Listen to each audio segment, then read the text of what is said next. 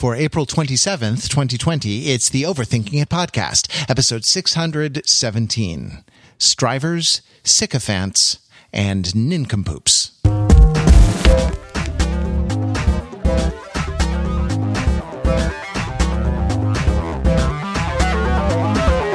Welcome to Overthinking It, where we subject the popular culture to a level of scrutiny it probably doesn't deserve. For the greater glory of website. The Overthinkers are like your comrades engaged in a glorious revolution to put the means of podcast production into the hands of the listeners. We'll do that later on in this hour. But first, let me introduce the panel. We have with us Comrade Ben Adams. Ben, welcome to glorious Overthinking It podcast. All glory goes to Otis. And to dear leader Otis, we have Comrade Mark Lee. Welcome, Comrade, to Overthinking It podcast. Matthew, on Overthinking It, podcasts you. And there is no Pete Fenzel. Who? What Pete Fenzel? Non-person Pete Fenzel has never been on podcast. Oh, that reminds me. Give me just a second. I got to go Photoshop a photograph real quick. See you right back. And I am... Listen, I knew he was a traitor from the start. I am Comrade Matt Rather. And yes, Pete Fenzel has been sent to Fatherland. No, he's been sent to a glorious re-education camp called Fatherland. Yes, he's alluded to it a couple times on the podcast, but between the last podcast and this one, Pete became a dad. Congratulations, Pete. We'll be hearing from you as soon as you're able, and are just so thrilled for you starting out on this incredible journey. So well done, and we'll talk to you when we talk to you.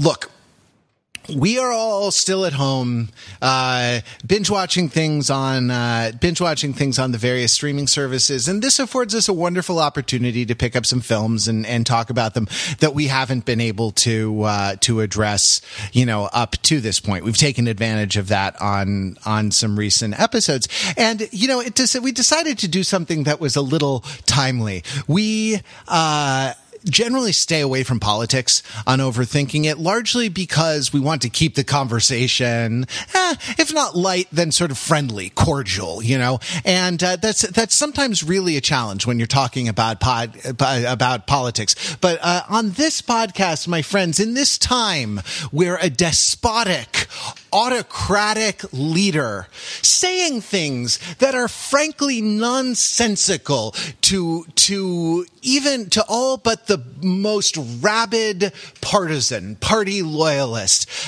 can do as he pleases, can go as he pleases, and is unchecked, unquestioned, unbalanced by any countervailing power in government. And of course, I'm talking about North Korea. Whose leader has been a little bit AWOL, has been a little bit off the map, and we're not sure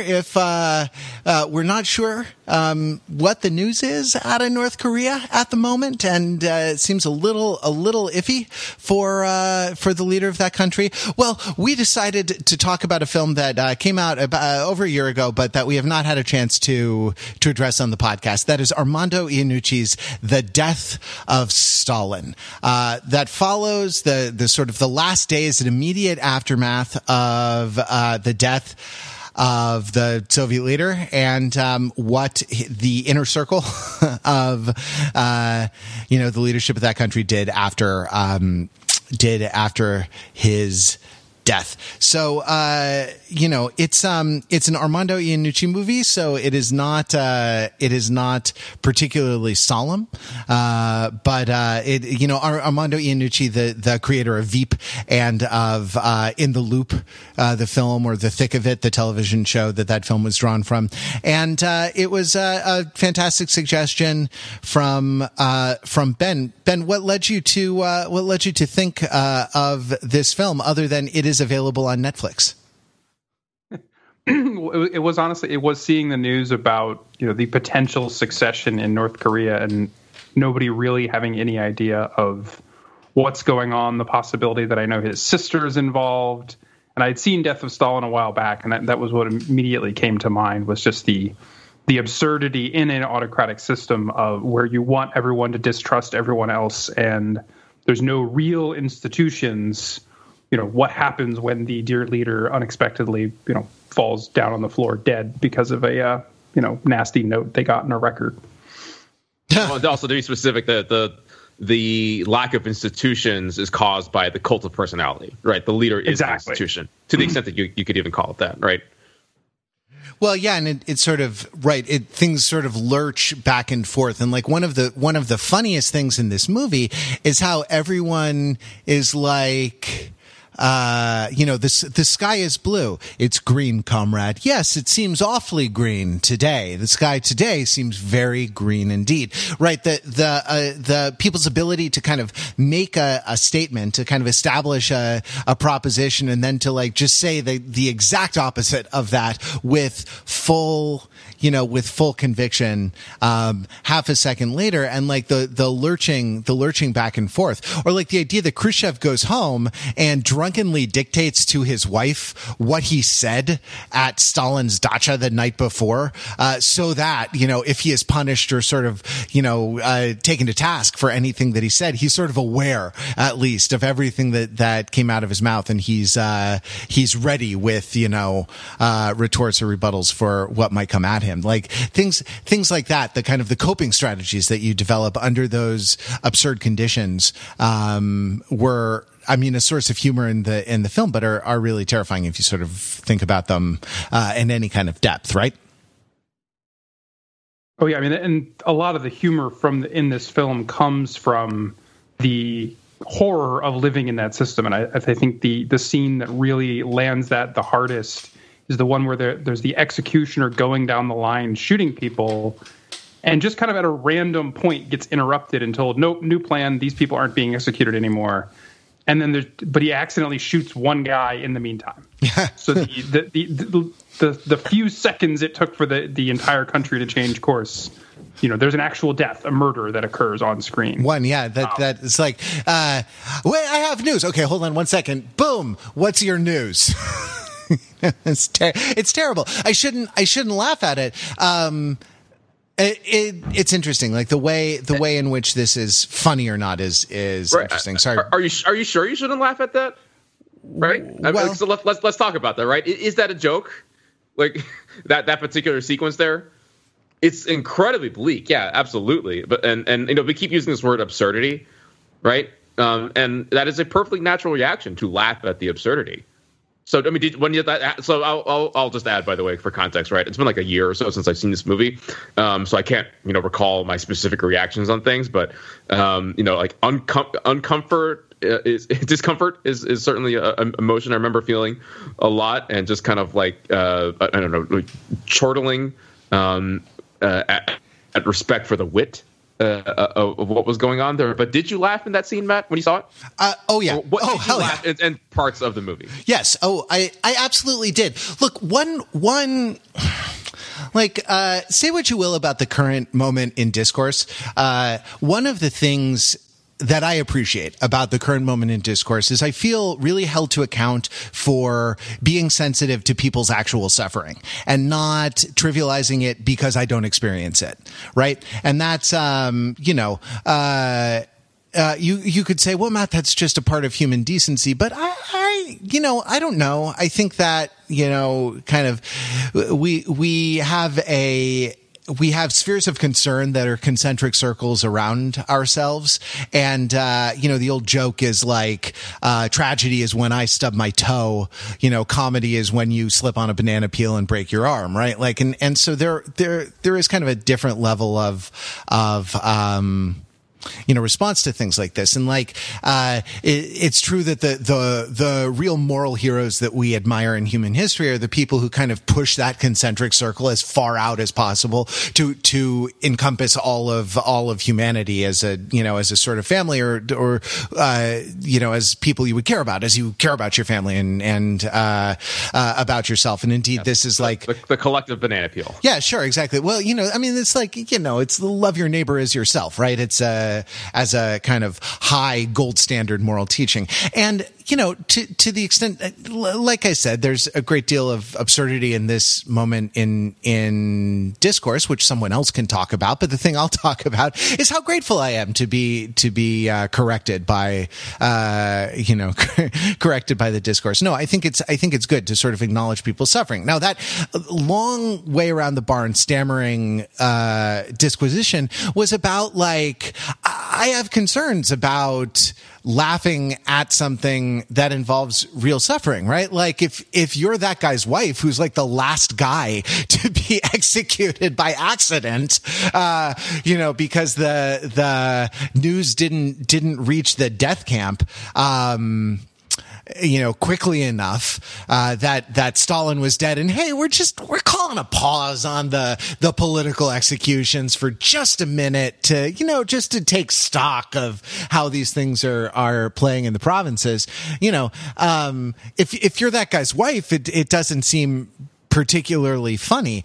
And yet, like, what's funny is the capriciousness of the universe. Like, what's funny is the capriciousness of all life. And the reason it's funny is because I think we can have a kind of solidarity in our powerlessness against a lot of forces in life. And the laugh is sort of a coping mechanism, about that.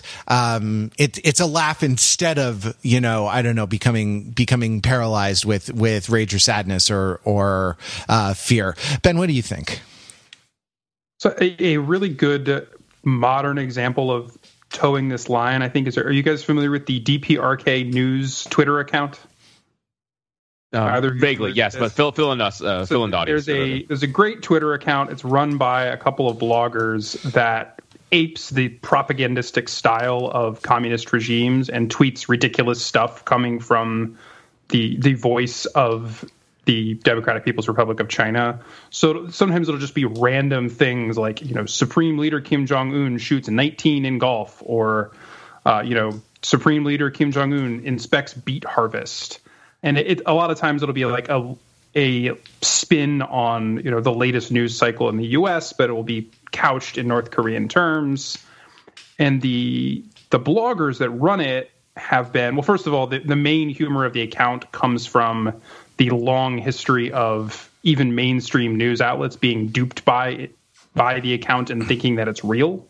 And so running these tweets as if it's actually coming from North Korea. Oh, dear. So that's where the real humor of the account comes from. But the bloggers I've seen talk on Twitter before about how they are very sensitive to the fact that there are millions and millions of real people that suffer every day under the regime of North Korea. And so there's a tension between the humor that they're trying to do against the real life suffering of people that live in North Korea. And it's something that it's been interesting to see those guys talk about how they try to navigate that by not making light of the plight of the people of North Korea, but rather trying to poke fun at the ridiculous, over the top narrative and rhetoric of these kinds of regimes. Yeah. I was looking today at, there's a piece on the New York Times right now with the kind of uncertainty of where Kim Jong-un is, and there was a sort of 10-minute video piece on the New York Times homepage about, like, how do we track where the leader of North Korea is? And they talked about all the, like, satellite images and stuff that they have, like, outside of intelligence. Like, you just look just with, information that's available, via satellites and stuff like that, and, like, where motorcades are or what the guard rotations are at certain places, and talking about kind of using this and the knowledge that they might be, putting up a smokescreen in certain places, like to try to surmise what's going on, or at least the kind of the location, the movements of the leader. And, like, it was a very interesting sort of intellectual puzzle. And if that's your job, it sounds like a kind of fascinating problem in kind of information gathering and intelligence development. But, like, I also, it did hit me anew as I was watching it this morning about all the people who live in this, pre-modern environment and suffer at the hands of a regime that kind of reserves opulent luxury for themselves and but has people not only lacking the will to kind of politically organize or express themselves freely, but also like starving, in different parts of the country. And it just struck me again, like what a world it is where, I can't, I don't know. I feel like what a world it is where I can't go on a Zoom call without someone like accidentally taking their phone into the bathroom and forgetting to turn the camera off. On the one hand, like that level of information overload, and then a whole other nation of millions and millions of people who live under these this extreme information drought and this extreme kind of like freedom drought. Yeah. So humor is like what we're getting at is a coping mechanism for all sorts of different things, right? For the tragedy, the individual tragic acts that we saw on screen, and then like the just absurdity of the situation in North Korea, right? With the mass suffering, and then like the horribly warped society there. But that's like interesting that's a contemporary situation that we're most keying in on now, right? The North Korea is a reality thing in 2020. As ridiculous as that may seem, and yes, we do need humor to cope with the fact that North Korea exists in 2020. But these are events that are some 70 odd years ago, right? So there's a ton of distance between the events there and what we're seeing now. Let's talk. Can we talk about that for a second, right? Like when you make a Stalin comedy or dark comedy or satire, or whatever you want to call it, in 2020, what are you going for? I mean, is this like, is it simple enough to say that because even since the fall of the Cold War, and especially, since the rise of Putin, that like Hollywood has an easy punching bag in Russia, and that like just the key into anti-Russian sentiment in the West over the last decade or so, last 10, 15 years, like let's make an anti-Russian movie and haha, like those funny Ruskies, or is there something else going on? I remember when Django Unchained came out and we talked about it on the podcast. I sort of poked. I raised a challenge to the film that I'm not sure we need a film that depicts the institution of slavery in graphic detail. The argument I was making is that like it's the argument that Jean-Luc Godard made about Steven Spielberg and Schindler's List. He said, Steven Spielberg is terrible because he was allowed to rebuild Auschwitz, and Hollywood is terrible because they let Steven Spielberg do this terrible thing. And the idea that sort of depicting a historical horror is tantamount to not exactly endorsing it, but kind of like depicting it kind of keeps it alive and real in it feels powerful, in a way that maybe it shouldn't, or it feels like it is still real in a way that maybe it shouldn't, and can't help but sort of celebrate it or make it seem, I'm struggling to articulate what it means, but just in the same way that like it's this perverse exercise of power. Yeah, saying, right? And Hollywood has this like incredible ability to make things come to life that aren't with us now. And like what did you do with that? You can make amazing dinosaurs, you can make Star Wars, or you can make Auschwitz. Okay. I'll help you build a Scarecrow. You're worried that there's no such thing as an anti-Stalin movie, right? Well, so I was like, is there such thing as an anti-slavery movie when we were talking about Django Unchained? And this was post Inglourious Bastards, and Pete's point to me, I'm sorry, it occurred to me out of nowhere. There was no non-person who gave me the idea. No, what Pete said on the podcast was like, okay, so there are historical evils and there are Quentin Tarantino movies. Given that there is a thing called a Quentin Tarantino movie, of course there needs to be a Quentin Tarantino movie in which that plantation house gets like blowed up. Spoiler alert for Django Unchained. Like of course there's a Quentin Tarantino movie where we kill Hitler. And the thing I think and I had a similar reaction to the Death of Stalin movie, where it's, of course, there's an Armando Iannucci movie, about the death of Stalin, right? About the idea that no matter how fearsome, no matter how fearsome the results of these people acting on the country, and like, tens of millions dead in Stalin's time, and like no matter how awful those consequences, don't forget that the people doing it are a bunch of a-holes, right? Are small-minded, venal nincompoops who can barely find their ass with both hands in a flashlight. And I think that's the answer. So I will argue that a movie like this does have a good purpose, and I think if you're trying to find the day and why now, there's all sorts of, in the rhetoric, there's all sorts of, talk about how democracy is on the wane, and how, various sort of autocratic regimes are gaining power in even Western countries. And we can, question whether or not that's true, but whatever the case is, there are certainly semi-serious people who occasionally pop up to say, wouldn't it be great if we just had a great man in charge of everything?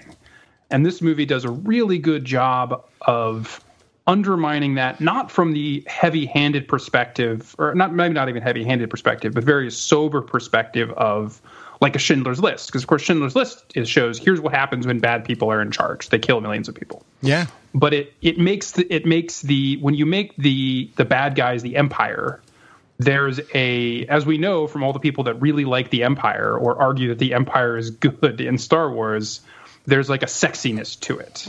There's this idea that if you put the big man in charge, maybe he'll be good, maybe he'll be bad, but at least like the trains will run on time is the argument. And we'll look badass with amazing uniforms. Right, exactly. And we'll have the sharp uniforms, and we'll have these, crisp, refined people making all the decisions. And this movie does a really good job. No, it's just a bunch of cowards and sycophants and strivers and, petty bureau. Like Khrushchev in particular, I really like the portrait of him in this movie, because we know that he becomes this kind of big figure in history. He's the guy who confronts JFK in the Cuban Missile Crisis and the early space race. But in this movie, he's just this striving bureaucrat. Like he would be right at home in Glengarry Glen Ross, like desperately seeking the Glengarry leads.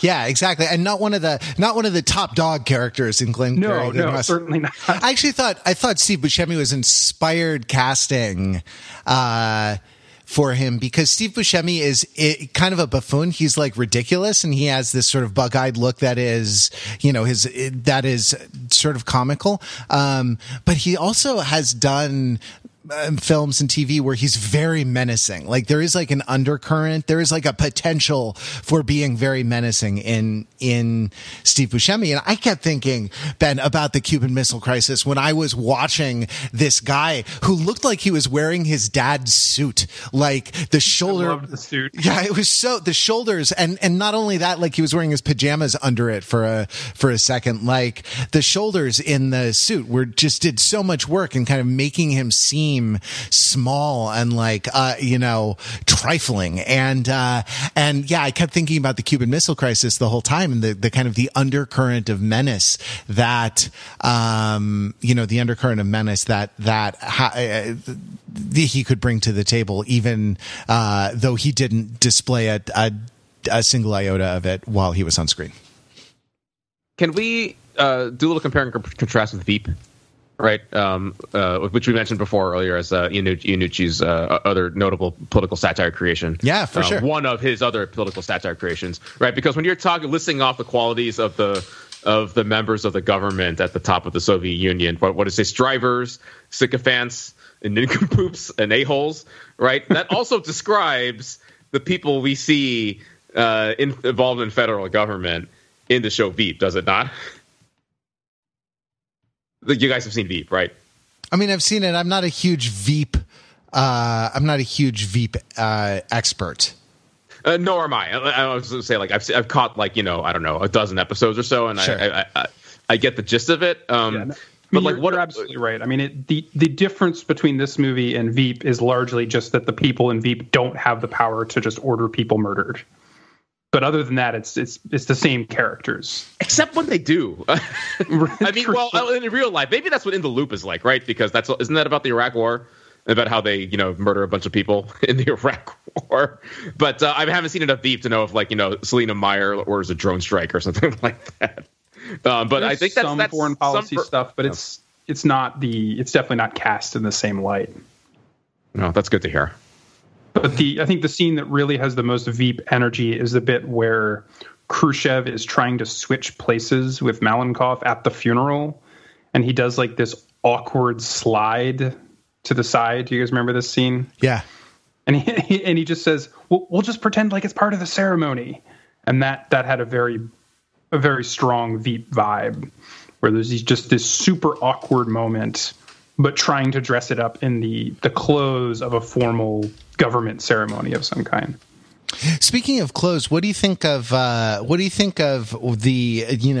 astonishing entrance of Captain Gabriel Lorca himself, Jason Isaacs? Okay, since you dropped the L word on this, like I just have to put out there that Star Trek Discovery, I realized, has like scarred me so badly, and I have this like irrational hatred of that show at this point. So it says a lot that I could still enjoy Death of Stalin in spite of the presence of Lorca in this. But yeah, he's fantastic. But I feel like others have strong things to say about him as well.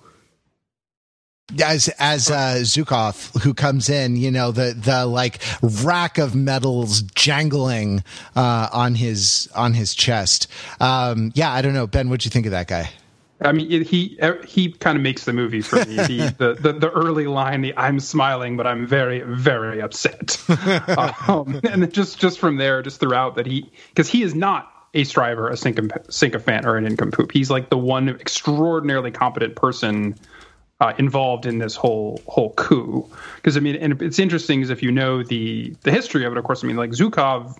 There's a case to be made. He's like one of the greatest generals in history from a military perspective. I mean, he won the Battle of Stalingrad, and so he's one of the very few people in the world that can have a chest full of ridiculous medals like that and have it kind of not be ridiculous. And Jason Isaacs manages to pull it off. I'm not exactly sure how, but he does a fantastic job with Zukov kind of from start to finish. Well, it is. I mean, he does sort of do him as like a Capitano from Commedia dell'arte, where he is a little puffed up. His chest is just a little too puffed. He's a little too full of himself. But as you say, like, he is a person with sort of real skill, a real sort of excellence in something. And I think that comes across in the film, that he's like one of the only people of the kind of the leadership cadre who actually does violence, and like him sort of punching one of these sycophantic toadies, one of these obsequious little people in the face, is like there's almost a relish in it. I don't know. It's very hard to make an anti-Zukov movie. He cuts such a dashing figure, doesn't he?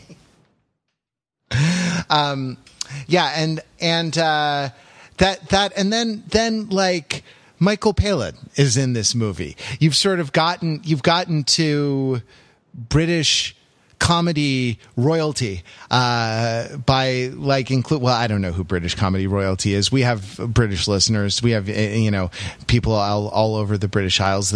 Please correct me.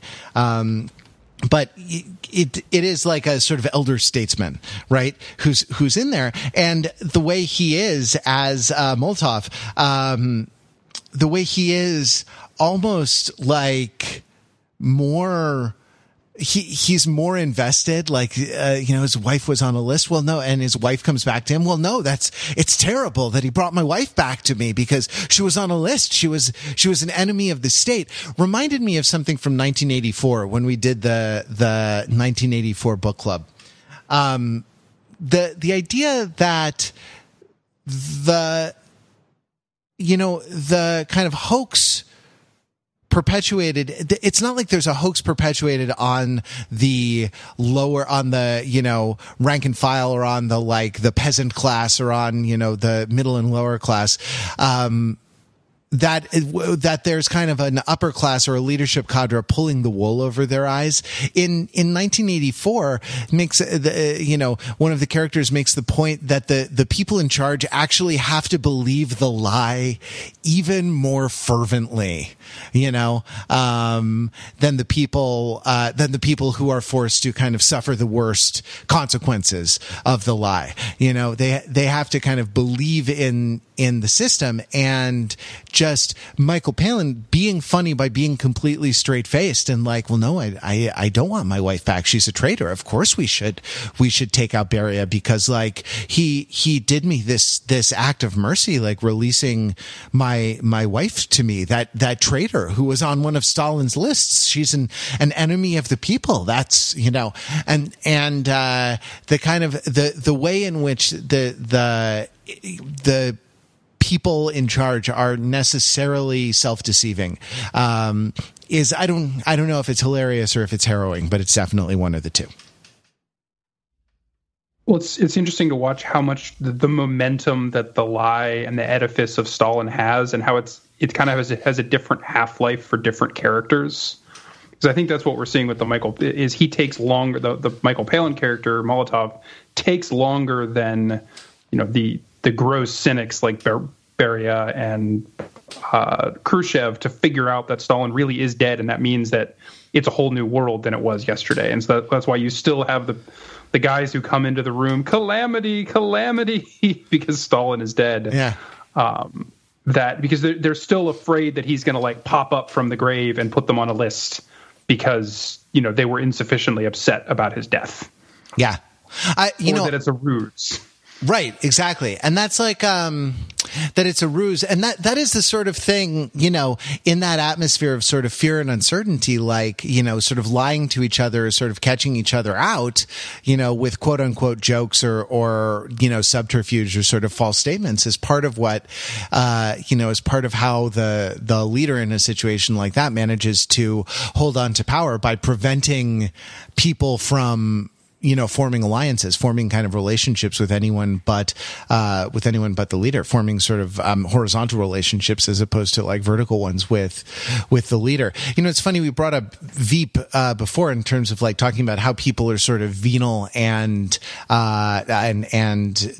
obsequious, but I was thinking a little bit about The Wire as I was watching this movie, because it was about how institutions kind of shape the behavior of people, but it had a very different emphasis, right? Like what David Simon has said about The Wire is that The Wire is about in being about the sort of the legal, illegal, and kind of gray area kind of institutions in the city, Baltimore. The homicide squad of the Baltimore Police Department, of a drug selling gang, of dock workers, of teachers, and on, like it sort of goes to show that in the contemporary world, and I think this is close to being in quotation, like you are compromised always, and your ideals are compromised, and you are forced to work within the constraints and within the kind of the language, the boundaries of whatever institution you have sort of committed yourself to. And so no matter how noble, no matter how forward thinking you are, and I'm thinking of like Colvin here, I forget his rank, but maybe he's a captain in the Amsterdam season, and or even like Prespaluski going to be a teacher and realizing that they juke the stats the same way the police departments do, but they do it with test scores instead of crime statistics. Like that, no matter what, no matter how noble your ambitions, you are compromised, and you're going to be, kind of brought back to the level of the mean of the institution, because the institution has its own logic. This seems to be a little bit different, like no matter how fearsome the institution, no matter how high-minded its ideals, I guess, right? And the ideals of communism, of like Marxism, are high-minded. The people instituting those ideals, the individuals are greedy, are venal, are, striving and wheeling, dealing and a bunch of kind of untrustworthy gangsters, really, and small time gangsters at that. And that it's a slightly different way, it's a slightly different way of approaching the problem. The wires being that, high-mindedness fails because no matter how high-minded the individual, the institution grinds you down. And the Iannuccian idea being that no matter how high-minded the stated aims of the institution, no matter how high-minded the philosophy that undergirds it, you get dragged down because people are greedy and short-sighted. In other words, they're human beings. I don't know. It may have been me.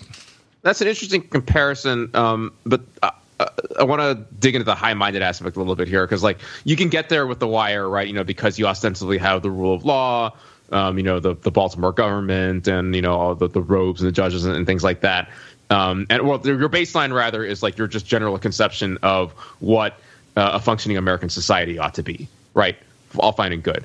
Now the baseline for high-mindedness that you talk about in Death of Stalin is more remote from this movie, though. You're talking about Marxism as it existed in the Communist Manifesto and just a handful of other intellectual circles, right? As opposed to I don't know, what was it, some very fleeting moments in the founding of the USSR where some of that might have been there, right? But I guess that you don't have that much of a juxtaposition within the realm of the Death of Stalin as I believe you did in The Wire. Although confession again, I've seen a handful of episodes of The Wire, so I can't speak authoritatively on that.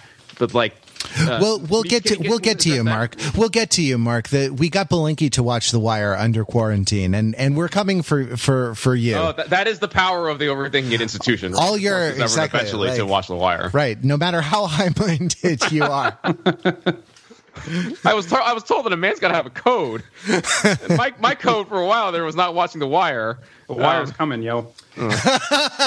Yeah, because you have a bunch of people like me who are white guy who has seen The Wire saying, "Oh my God, man, have you seen The Wire? It's so great. It really gets into all the serious, gritty urban problems." Ben, we cut you off before. What were you about to say? No, that's all right. The talking about institutions. So I wrote a piece for Overthinking It once, comparing two very different movies, two movies that could hardly be more different than The Death of Stalin, but are about a similar era. The It's a Wonderful Life and Miracle on 34th Street.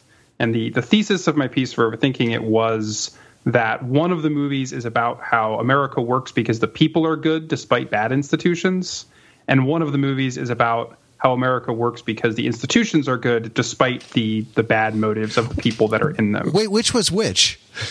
So It's a Wonderful Life says the people are good, but the institutions are lousy and have failed everyone. Got it. So that's why at the end, George Bailey has to be saved by, just a bunch of people showing up to his house with money because the institutions have utterly failed. Whereas in 34th Street, all of the people except maybe Santa and the little girl are kind of selfish and venal and are just looking out for the bottom line. But everything works out okay because it turns out that what's good for the bottom line is what's good for everybody. This movie, I don't think it's hard to disentangle because both the people are so terrible and the institutions they are embedded in are so bad. So it's very hard to disentangle in this movie which is supposedly the bad piece. Would the Soviet Union have been better with the same institutions if there had been better people? Or, could you stick Stalin at the top of a Republican government and everything would turn out okay? This movie doesn't really take a position on that, I don't think.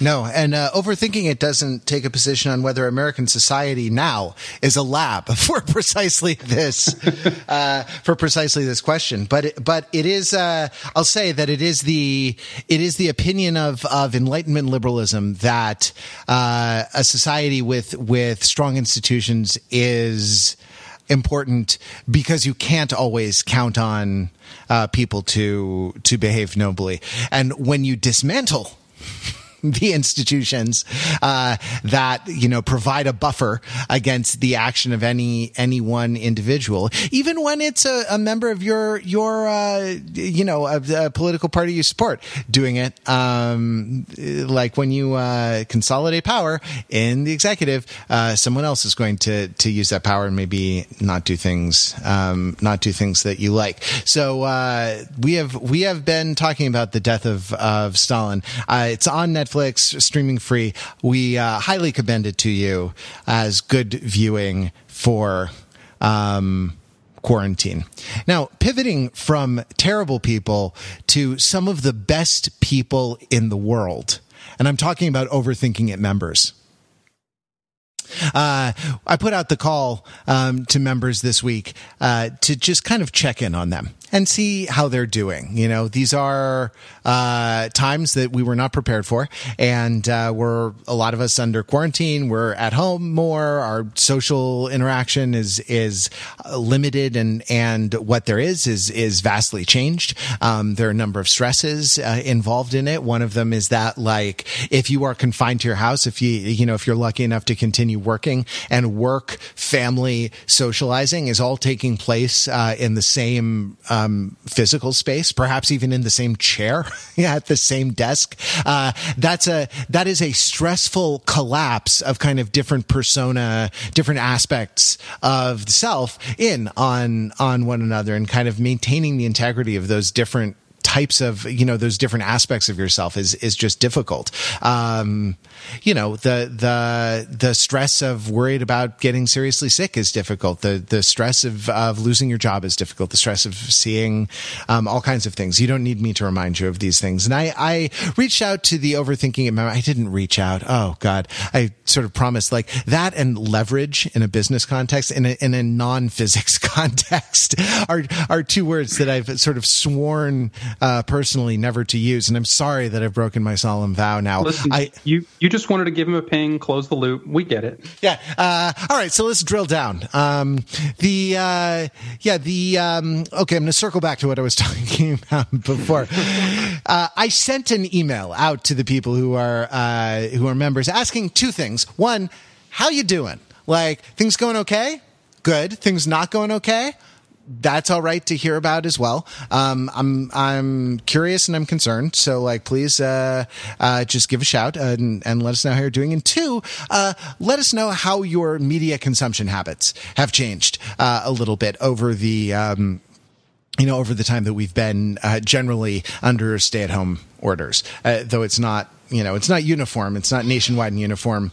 A lot of us are. So, I'm going to read some of our responses and we're going to talk about them for a little bit. And I think that you might see yourself in these, you might see yourself somewhere in, one or two of these responses. So, let's start off with a member of Overthinking It, Shane from Montana. Shane says, I'm surviving. I'm a software developer, so working remotely has been fine, except I live in rural Montana on satellite internet. So the ping on VPN is horrible. Sorry, let me jump in and editorialize. Ping means the response time of a single packet request response cycle. So what he's saying is that even like a single round trip of information, of which there are hundreds, thousands, millions, tens of millions, going back and forth in order to do normal internet transactions. He's saying that like atomic unit of response time is very bad on the VPN he's using for work. So to cope, Shane continues, I've had to pull a lot more files down to my local laptop to work on because SSH over VPN over satellite sucks. There's just a lot of little things in my workflow that I've had to adjust and make it a little worse. It's fine. To cope, I finally started playing The Witcher 3. I have my work laptop right next to my gaming PC, so when things start taking a while on the VPN, I start playing that. There's also been some boring meetings that I may also play video games through. Oh, my wife and I finally watched The Orville. It's weird seeing Seth MacFarlane acting like a competent starship captain. We like it. Thank you, Shane. I commend Shane for that amazing amount of multitasking there. The only way you could possibly outdo that is if you set up one of those video loops to be playing on the Zoom, so it makes it look like you're paying attention. Someone I think has managed to code it as well to give canned responses so that you actually speak and say something.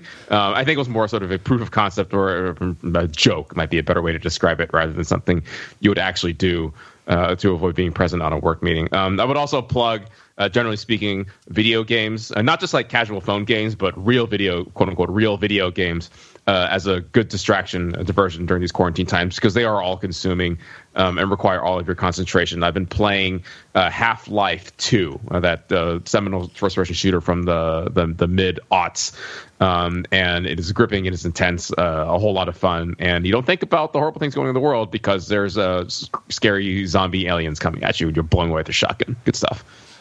Oh, there's a member who writes in with kind of a tough situation. How you doing? Not well, writes this member. I started dating a Navy pharmacist who keeps me informed of how bad everything is, and I get to act as their verbal punching bag when she needs to vent. So, yay. My tip is just to do whatever needs to be done for whoever needs something. Well, I also want to make sure that you have a place to vent when you need to vent. It's really good to support people, but it's also good to kind of like check on your mental health. Like, it's not just hashtag living your best life. It's also that, you know, we're no good to each other if we burn ourselves out. Just at the most basic level, right? At the most transactional level. If you burn yourself out, you can't help anyone else. So if for no other reason than that, self-care is important as well. And as someone who is married to a Navy spouse, I can speak up and say that frequently supporting someone who is, you know, in a particular role or doing something can frequently be actually more difficult than actually doing the thing, because frequently, like the Navy is very much like this. The institution is very much geared towards supporting the person who is in the Navy, with only a second thought then about, okay, how about the people around them? And so you, dear reader, have my permission to occasionally vent for yourself, not just be a punching bag. Zach writes in to say, in answer to your first question, I'd like to say I'm doing fine. Though my grandfather once said, fine is what you say when you don't want to burden other people with your problems. Instead, I will say I'm doing tolerably well. And Zach says that for him, nothing yet has become difficult. And I have found that my financial situation is less fraught than I was worried it would be. So there's a bright spot in that. I will admit I'm finding it hard to maintain a daily schedule in a meaningful manner. Since I do physical labor, yet the job is not considered essential, I'm laid off with little to do. So that's easy to rectify. I've drawn up a list of minor tasks that I've been putting off for a long time, mostly small things like reorganizing my desk drawers, figuring out how to clean a few stubborn stains. I've seen a number of people say they've had trouble keeping one day from flowing into the next. My advice is not to avoid setting definite time for relaxation when you can. In addition to my usual consumption of short and medium form YouTube videos, the main change to my media consumption has been to begin binging on British mystery television. Zach, you're my dude. You're my dude, Zach. Yeah. Sorry, don't mean to editorialize. Back to this email. I'm currently making my way through the series Foyle's War, starring Michael Kitchen. While this is not a huge change for me, I realized I've changed how I watch the shows. I find myself rewatching scenes to pay more attention to the acting or count the number of times one character or another hits on a theme or idea central to the episode or series. I have to admit that I've been not consuming as much media actively, rather than just having something in the background for sound, because I've been spending time creating. This month, April, is one of the National Novel Writing Month summer camps, so I've been actively writing each day, sitting down, blocking out time to keep working on reaching my goals. I've also noticed a number of people, not just in my writing community, that have been increasingly creative during this time. One YouTube channel has been featuring community videos, offering technical assistance to help people creating videos, starting their own channels. I've seen a number of people, mainly on YouTube, but also Twitch, who are putting out more content to help other people deal with stress or promote their community, coming together and supporting each other, just like this one. Zach, thanks a bunch for that. I hope you find us supportive. It's great that you have I honestly, like, I've been dealing with attention span problems that, especially since I happen to be looking for work right now. The kind of job search, well, it can be like a kind of a tough slog, but like being able to put together like more than 45, 50 minutes of like concentrated work together has been a challenge for me. And I really commend you, being able to sit down and work on a novel, which is one of the most solitary, it's like a high wire act, right? Writing a novel, because like any kind of like attention, any distraction is apt to kind of knock you off of that high wire. So I commend you. And like I said, you're my dude if you are watching that moody British mystery television. I love that stuff. I was really unhappy that they took Shetland off of Netflix and put it on some kind of like British specific TV streaming service, and I may have to sign up for their free trial. In the spirit of the Brits, shouldn't you be even much more understated about being really unhappy? You can say a trifle bit disappointed, perhaps. Yeah, no, it's true. I'm an American Anglophile, so I'm embarrassing to be around in pubs. One other thing on that, like I really commend everybody getting out there and being more creative and putting their stuff out on the internet. But the mind does it not boggle the mind to imagine how many more people with free time are uploading even more stuff to YouTube now, whereas before. Insane numbers of hours were being uploaded to YouTube every second. Like, I don't know, like something like crazy, like 1,000 hours of video are being uploaded to YouTube every minute, second, something like that. And yet more. It's just like this, we're watching more and more is being uploaded at the same time. It warps my feeble mind. It does. It truly does. We're getting some competition too. I have no idea if this is true or not, or just one of those things you read on the internet. But supposedly, Amazon ran out relatively quickly of podcasting equipment because everybody's starting to podcast in quarantine.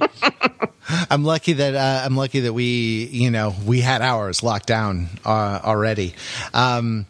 Yeah, man, it's I read something about Jackbox today. The creators of You Don't Know Jack, who do these kind of online party games where everyone can kind of play on their phone, and people are playing over video conferencing services. Apparently their big times used to be like Thanksgiving or something, when families were together and would play this party game together. And then like the big day was New Year's Eve, when people having New Year's parties would play these Jackbox party games before the countdown. And now they say that like every weekday is like a Thanksgiving, and weekends are like bigger than the biggest New Year's Eve they ever had, before the quarantine. People are using this game.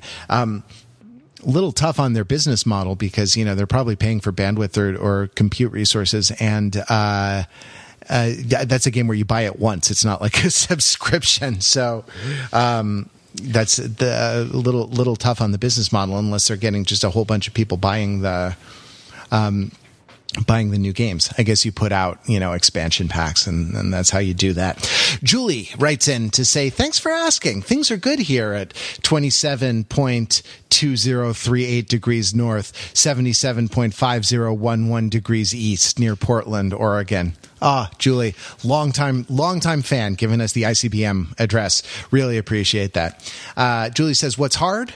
Working out at home. Not gonna lie, I'm more concerned about gaining the quarantine 19 than getting CV19. Hey-yo. Teaching the elders in the tribe, parents and neighbors, Zoom, online banking, and why they don't need to go to Costco, Home Depot, or really anywhere else. What's not hard? Being kind and patient. Well, good for you, Julie. I'm teasing. Good for you. If that is not hard for you, bless you. And also not hard, smizing over your mask like Tyra Banks taught us all.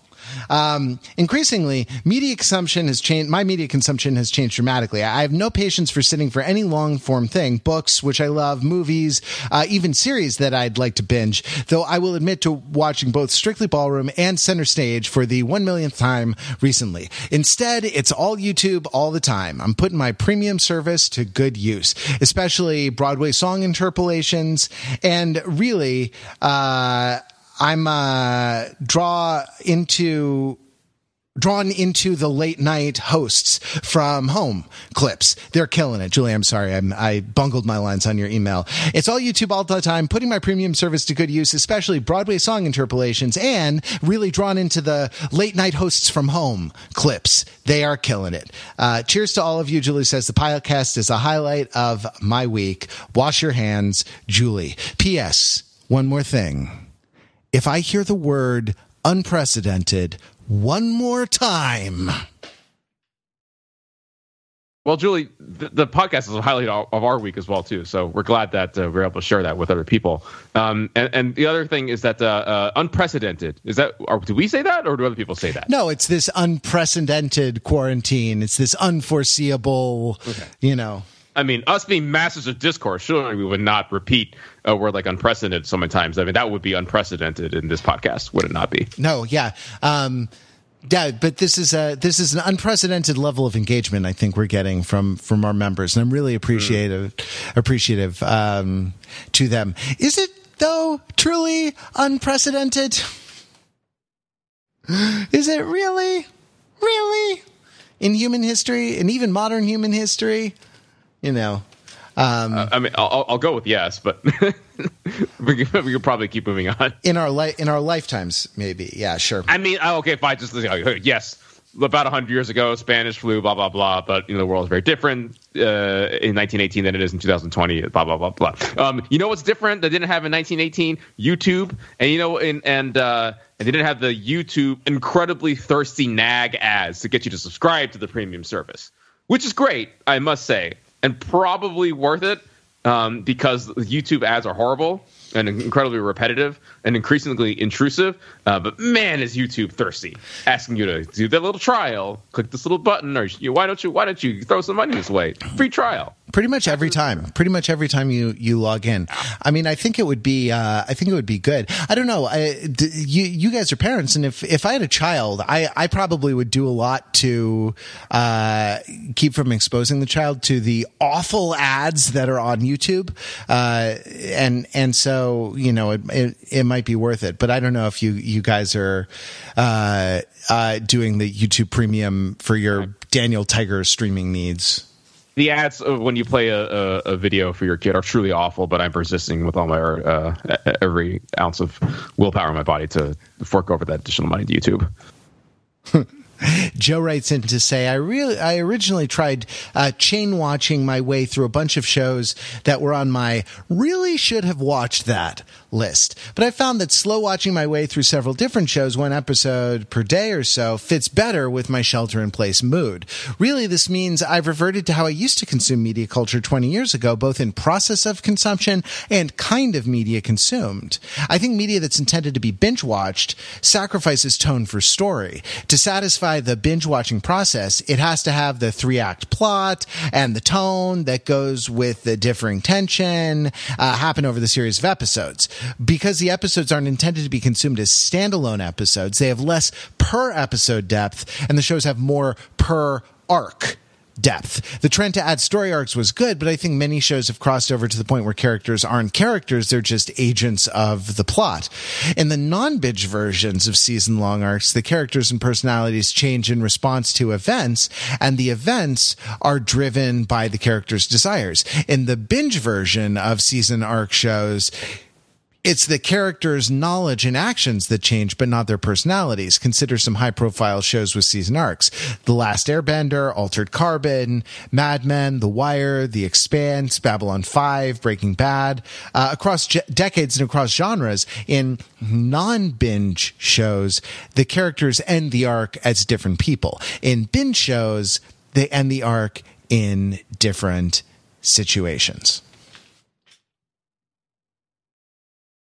It's an interesting insight, Joe, and it goes to like what I wrote about a long time ago on Overthinking It, that like snackability, TV snackability was a thing that adhered in the content of the show rather than being just a phenomenon of how we consumed it, and that we'd have these kind of highly snackable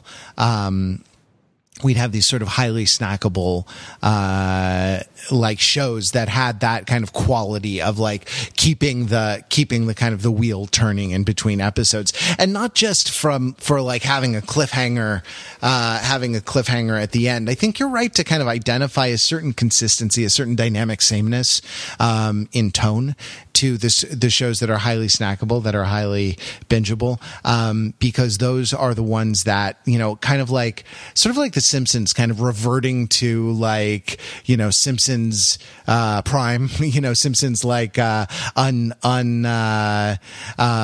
undeveloped at the end of every episode, like they've never aged, et cetera, et cetera. It is an interesting insight that even the kind of the dramas, the highly serialized dramas, can do that as well. I think suffer for it a little bit. I don't know, binge watchable shows. All right. Finally, we have Ian, who says, frankly, we're exhausted in isolation. My family, my wife, sister-in-law, and I are fortunate that we're all still fully employed, but they're also twin 2-year-olds who do not understand at all the concept of please go play on your own because the adults need to telework. They demand near constant supervision, so even weekends aren't much of a respite. Plus, they're stir-crazy without their friends or playgrounds. We're saving a lot of money on daycare, but right now it'd pay double to have it back, even if just for a few days. Makeshift science projects and tactile activities also buy us some time. Costco helps us there. We've made a rice table and doing activities with baking soda and vinegar in industrial quantities for cheap. I've also used a lot of the daycare savings to donate to local food banks and businesses. It's tough while we're in the thick of it ourselves, but still trying to acknowledge our still employed privilege. Media list right now during the day, a lot of Mickey, a lot of Clifford and Muppet Babies, and also explaining to toddlers why a crossover between those IPs is not available and likely never will be. 2 weeks ago, we discovered Super Simple Songs, and it's been a lifesaver. The kids can watch mesmerized for at least 30 minutes, far longer than the other shows held their attention. Downside? Earworms. At night, the 3 adults have been keeping sane with varieties of booze and a list of classic movies that at least one of us inexplicably has never seen. Blade Runner, Alien, Indiana Jones: The Last Crusade, Goodfellas, 9 to 5, and The Usual Suspects have been recent ones. Also on a whim, saw yesterday, the one about the Beatles. Has a lot to overthink if you're in search of a newer property to analyze. Changes to the timeline require internally consistent rules. Damn it. All the best, Ian in Cincinnati. Mark, you saw yesterday. I did, and I agree with the frustration about the lack of consistency with the quote unquote rules of that universe. And it would be a good topic for discussing and overthinking it. We saw the adjacent movie, Blinded by the Light, which was about another South Asian young man in Britain taken by rock music. And that was a better movie than Yesterday for sure, but Yesterday got the great songs by the Beatles, so total worth it for that. Cool.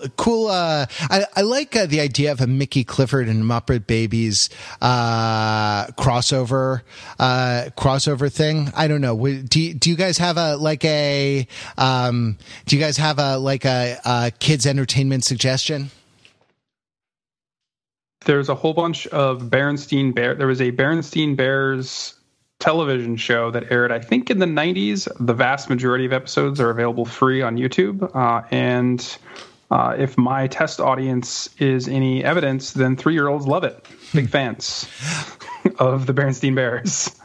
I also, here's one from our friend Overthinker Josh, who's hasn't been on an episode in a while, but was on some early ones, and has some young boys. And he says his 3-year-old loves a set of YouTube videos that are just songs about trucks, and whoever this marketing genius is, like, has just written a song for every type of truck, and it's like steam shovel, shoveling stuff up, steam shovel. That's not a real one. I just made that up. It may be better than the ones that are there, but they're put together with stock footage, with royalty free footage of these big pieces of heavy machinery, of heavy equipment in action, and apparently they are mesmerized. The kids are mesmerized by these particular things. I'll try to put a link to those. We'll give you some links in YouTube. Yeah, I being a non-parent, my hat's off to all my friends who are parents who are doing childcare in the way that they are. It's not easy. I think that's a self-evident thing that speaks for itself, but needs to be said again and again, over and again. One last thing on this is that a Mickey and Muppet Babies crossover would not be prevented by IP ownership issues, right? Because Disney owns the Muppets. Yeah, I think that's true. And I remember a lot of Muppet stuff at the MGM studios in Florida, or they're now called the Hollywood Studios, something like that. Yeah, that is a good. That's a good point. Also, Muppet Babies was a great show that I loved when I was a kid, and I want to, just like Jem went on to another fantastic show that I loved as a kid, got onto Netflix. And I watched a couple episodes and was like, wow, this was in some ways pretty complicated and ahead of its time.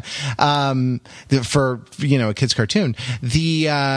I want to find a place to stream some Muppet Babies episodes and see what I think about them. So, if you have a line, if you know a guy who can get me some Muppet Babies episodes, if they've fallen off the back of a truck, whatever, as long as the merchandise is good, I would definitely be interested in that. Thank you to all the members who wrote in. If you would like to become an Overthinking It member and support the site, head to overthinkingit.com/join. It's $5 a month to be a member. You get some nice perks, but more than that, you get the warm, fuzzy feeling of knowing that you are supporting the community that that is sustaining all of us at least a little bit during this time. And hey, is there anything that we could do that would make this better? Anything that you'd like to see from us? I mean, there are all kinds of, we've done online book clubs before. That's kind of a new thing. Online movie watching clubs, something like that. One-time event for overthinkers doing something. If you have some ideas, leave a comment on the show notes for this episode. We would love to hear from you. So thanks again to the members who wrote in. Thank you for listening. Ben and Mark, comrades, thank you for talking about the death of Stalin with me. And we appreciate you. And congratulations to Pete on fatherhood, and can't wait to hear about it. I'm sure you will have a number of incredible. Matt, who are you talking about? Oh, good point. I don't know this Pete. Yeah, this is just imperialist nonsense. Yeah, during the hour of this podcast, all of my pictures from college have been photoshopped to we need new lists. We'll be back with more Overthinking It podcast next week. Till then, visit us on the web at overthinkingit.com, the site where we subject the glorious pop culture to a level of scrutiny it probably doesn't deserve. We go whole podcast. Don't use Russian accent. Now we do it.